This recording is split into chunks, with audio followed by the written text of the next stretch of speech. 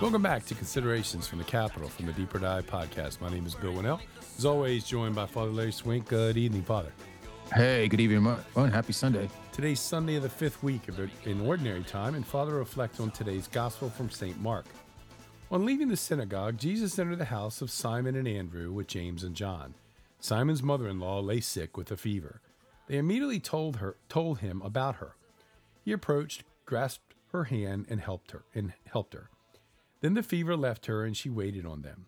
When it was evening, after sunset, they brought to him all who were ill or possessed by demons. The whole town was gathered at the door. He cured many who were sick with various diseases, and he drove out many demons, not permitting them to speak, because they knew him. Rising very early before dawn, he left and went off to a deserted place where he prayed. Simon and those who were with him pursued him, and on finding him said, "Everyone is looking for you." He told them, "Let us go on to the nearby villages, that I may preach there also. For this purpose have I come." So he went into their synagogues, preaching and driving out demons throughout the whole of Galilee. Father. All right. So, this gospel really shows a lot about how our Lord, amidst a lot of busyness and a hectic schedule, made a priority out of prayer. And we see today, we could talk about three things. There's a lot we could talk, but the priority of prayer, the place and time of prayer, and the produce that prayer gives us. So the priority of prayer, we look today in this gospel, our Lord had one heck of a busy day. It says when it was, after curing Simon Peter's mother-in-law, he did some other preaching. And then when it was evening after sunset, they brought to him all who were ill or possessed by demons, and the whole town was gathered at the door. He cured many who were sick with various diseases and drove out many demons. So he's doing exorcisms, he's healing people, and the whole town was at the door starting at 6 o'clock. Now, if you've ever been to like a big healing mass, it usually takes about 2.5 hours or so. This probably took like 5 or 6 more, 7 hours. He probably went to bed at 1 in the morning. And notice what it says in the very next line of sacred scripture. Rising very early before dawn, he left and went off to a deserted place where he prayed. Rather than Jesus is God, he makes sure he gets up early to pray, even though he deserved to sleep in, to teach us a lesson. It's only through prayer that we can do what God wants us to do. And I think there are a lot of people that go to Mass on Sundays, if you're listening to this podcast, confession occasionally, but there are very few people that every single day put aside a concentrated time to pray and really just pray, just spend some quality time with the Lord. I don't worry if you're one of those people, because only 2% of people surveyed in the United States of America said they were very satisfied with their overall prayer lives. Much larger percentage indicated moderate to low satisfaction. Unconsciously regard prayer as an occupation that is incompatible with other things they have to do, and they don't have time. Now, this is never true, and I think that not all of us have time to pray, but let's put it this way. We can make time for prayer.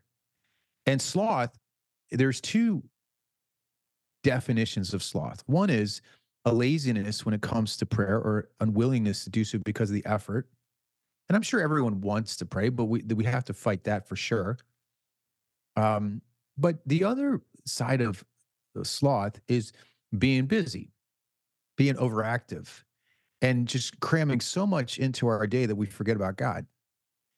I heard once, you probably heard it before, busy means being under Satan's yoke. There's a poem that was written by actually a Italian Monsignor. He said, "I knelt to pray, but not too long. I had too much to do. I had to hurry and get to work, for bills would soon be due. So I knelt and said a hurried prayer and jumped off my knees. My Christian duty was now done. My soul could rest at ease. No time, too much to do. That was my constant cry. No time to give to souls in need, but at last, the time to die. I went before the Lord. I came, stood with downcast eyes. For in his hands, God held a book. It was a book of life. God looked into the book and said, your name I cannot find. I once was going to write it down, but you never gave me time." Prayer is important. It's not just important. It's one of the most important things we need to do. St. Alphonsus of Liguori says something really strong. It should give us hope when we pray, but scare us if we don't. He says, those who pray are certainly saved, but those who do not pray are certainly damned. It doesn't seem like there's a middle ground there. He doesn't say how much. He doesn't say what you pray, but he says those who pray and those who do not pray. So we have to make time for prayer. We got to make it a priority. Number 2, place and time. Now notice the gospel says something. It says when he prayed and where he prayed. And we can't make this sort of, it's important to have a particular place to pray. And more importantly, there needs to be a time for prayer. There's a great book, if you want to read a great book on prayer, it's called A Time for God. I really suggest it by Jacques Philippe to read it. It's a little black book, very easy to read, a lot of cool stuff in it. And then early before dawn, we know that the scriptures that he prayed. Jesus prayed early in the morning as well at night. He prayed before great events of his life, like choosing the apostles. The night before he died, he spent most of the night in prayer. And Jesus prayed, quote, when life was unusually busy, unquote. Jesus prayed a lot, but he tended to pray early or late. Fulton Sheen said when he was given a retreat to priests, he says, priests, like everyone else, are divided into 2 classes, roosters and owls. Some work better in the morning, others at night. And he asked them, when do you do your holy hour? If you're a rooster, do it in the morning. If you're an owl, do it at night. Now it's a question I give to you. Are you better attentive at night? Are you more awake? Do you have your mind alert more than it is in the morning? Then do it at night. Do your big prayer at night. But if you're like me, it's got to happen in the morning. Do it first thing in the morning. I don't know, by the time night rolls around, I don't want to do much. And prayer could be difficult, but we still can do little prayers at night. But the big stuff is when we feel willing to do it. And so Jesus has a time to pray, and we need a time to pray too. But he also had a place to pray, and this place is called the Eremus Cave, and I've actually been there. It's a place embedded in this on a hill where Jesus preached the Beatitudes, and it looks out into the sea. And many people say that he used to go there a lot when he was in Galilee. It was his place. A specific place needs to be where we pray. I remember my father used to get up early and he had a little lazy boy with a little coffee stand, and every morning Pops would be there with his book and reading, with his reading glasses on. It was his place. St. Francis of Assisi walk up the woods outside of Assisi to pray. Where's your place? Finding produce.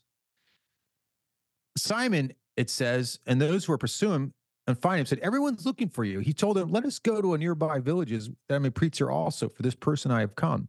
So he went into their synagogues, preaching and driving out demons throughout the whole of Galilee. Notice once again that the prayer gives Christ in his humanity the strength to get up and do his Father's will. He's exhausted, but he gets up and says, let's go to the nearby villages. Let's do this again. And so he went again and preached and drove out demons. Prayers helps us to fight. Prayers helps us to do God's will. It gives us the strength to drive out personal demons, to preach the word and deed with our actions, to fulfill the work that we don't have when we don't have the strength to do the work or much in the tank. St. Pierre of Alcantara said, in mental prayer, the soul is purified from its sins, nourished with charity, confirmed in faith, strengthened in hope. The mind expands, affections dilate, the heart is purified, truth becomes evident, temptation is conquered, sadness dispelled. The senses are renovated and drooping powers revived, stupidity ceases, the rust of vices disappear, all out of mental prayer. It produces God's will in us. And it's very interesting that the will of God, when we pray, and there's 2 things that happen. And this we read this in the Our Father, that one is God begins slowly, and I would say sometimes quickly, but for most it's slow. He shows us his will. And secondly, more importantly, what God does little by little is he gives us the will to do, the power to do his will. It's where he produces in us grace to do things that were impossible on our own, with our own willpower. So we need to pray. And without it, we won't be able to do his holy will. On my chronic pain group, I probably shared this with you. We see in that first reading, which we didn't read, it was of Job, and Job is in despair, and he was in the end of the line, he says, I'll never be happy again. And the poor Job has just gotten beaten up. But we know the end of Job ends up good. But, in that particular reading, Job is praying. He's asking God for strength because he's just broken. And I remember in the group, there's this one guy who has a very debilitating bodily problem. I won't go into detail, but let's just put it this way: he spends a lot of time parallel. He can't stand up. He does a lot of his work laying down because of the pain he experiences. And I asked him, I said, "Do you get angry when you pray to God to heal you and you don't get healed?" And I'm sure I said to him that you pray this a lot. And he said something just really wowed the group. And I still think about it. He says, "Why would I get angry if God doesn't give me what he never promised to give me?" And I went, wow. He said he did promise me to give me the grace to work and to deal with suffering, but he never promised to take it away. And I thought, that's a man who really has faith and sees that God's working with him, even though he's going through a lot of problems. And that can only come if you're a man and woman of prayer. There was a nun who worked with Mother Teresa in her order early in Mother Teresa's starting the Missionaries of Charity. And she went up to Mother Teresa, "Mother, praying is really not my thing. I really just want to be with the poor. We cannot I can't keep up with everything we're doing. Would you just let me out of my holy hour and I can serve the poor more?" Mother Teresa said, "You are not just doing one holy hour now, you're going to do two." And she made her do 2 holy hours every day for the rest of her life. Well, this particular nun, not only did she become one of the best servers to the poor, she learned a great lesson that God is most important. And and that when we go to God, God gives us strength to do his will, and we do it better. Why? Because it's God doing it through us. So think about it. Tomorrow, your daily prayer life. Do you pray every single day? Do you put time aside for prayer? Do you have a place to pray? And I guess lastly, are you seeing produce? Are you seeing it working? Even though life's difficult, are you seeing God working through your prayer?